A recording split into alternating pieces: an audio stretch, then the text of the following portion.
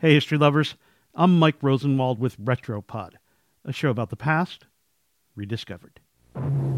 From New York City, Mr. Charles Van Doren. In late November of 1956, an English professor named Charles Van Doren was introduced to the nation on the TV quiz show 21. And returning with $69,500 from Forest Hills, New York, Mr. Herbert Stemple. Van Doren's opponent, Herb Stemple, was the game show's unbeatable champion, the Ken Jennings of the 1950s. Van Doren, he was an unlikely guy to become famous. He was a quiet academic. He didn't even own a television. But that first night on 21, during the heyday of TV quiz shows, catapulted Van Doren into the world of celebrity, and later, scandal. A year before Van Doren stepped foot on the game show set, he was teaching at Columbia University. He had spent his life in academia, making $4,400 a year. But one day, at a party, Van Doren met a TV producer named Albert Friedman.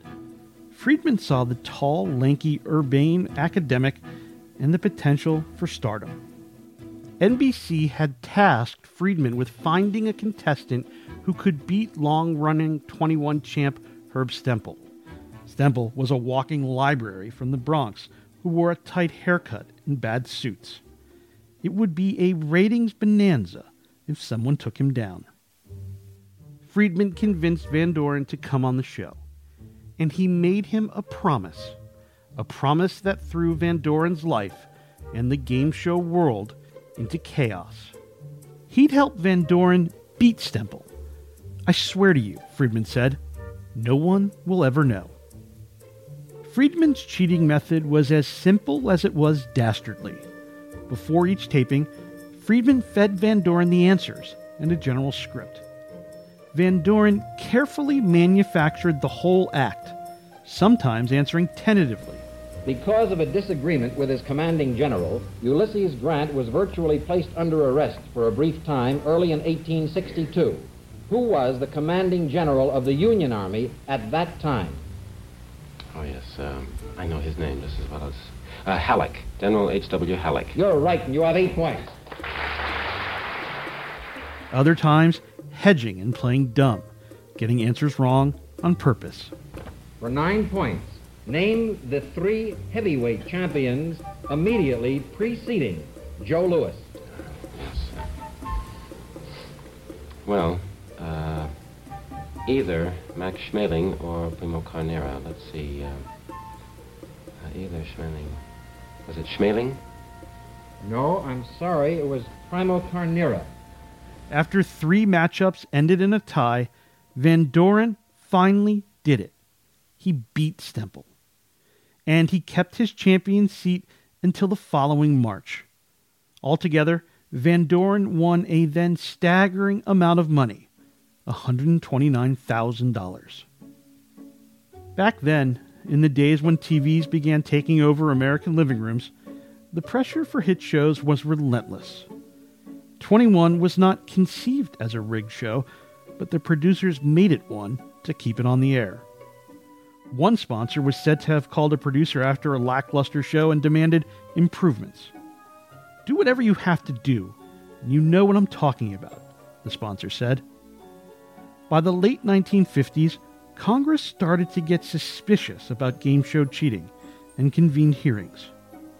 21 became ensnared after another former contestant, James Snodgrass, provided letters with the questions and correct answers that were mailed to him before an episode. Van Doren had previously denied cheating before a grand jury, but he confessed before the Congressional Committee in 1959. He was one of several people associated with 21 who pleaded guilty to misdemeanor perjury. Van Doren received a suspended sentence and resigned from Columbia University.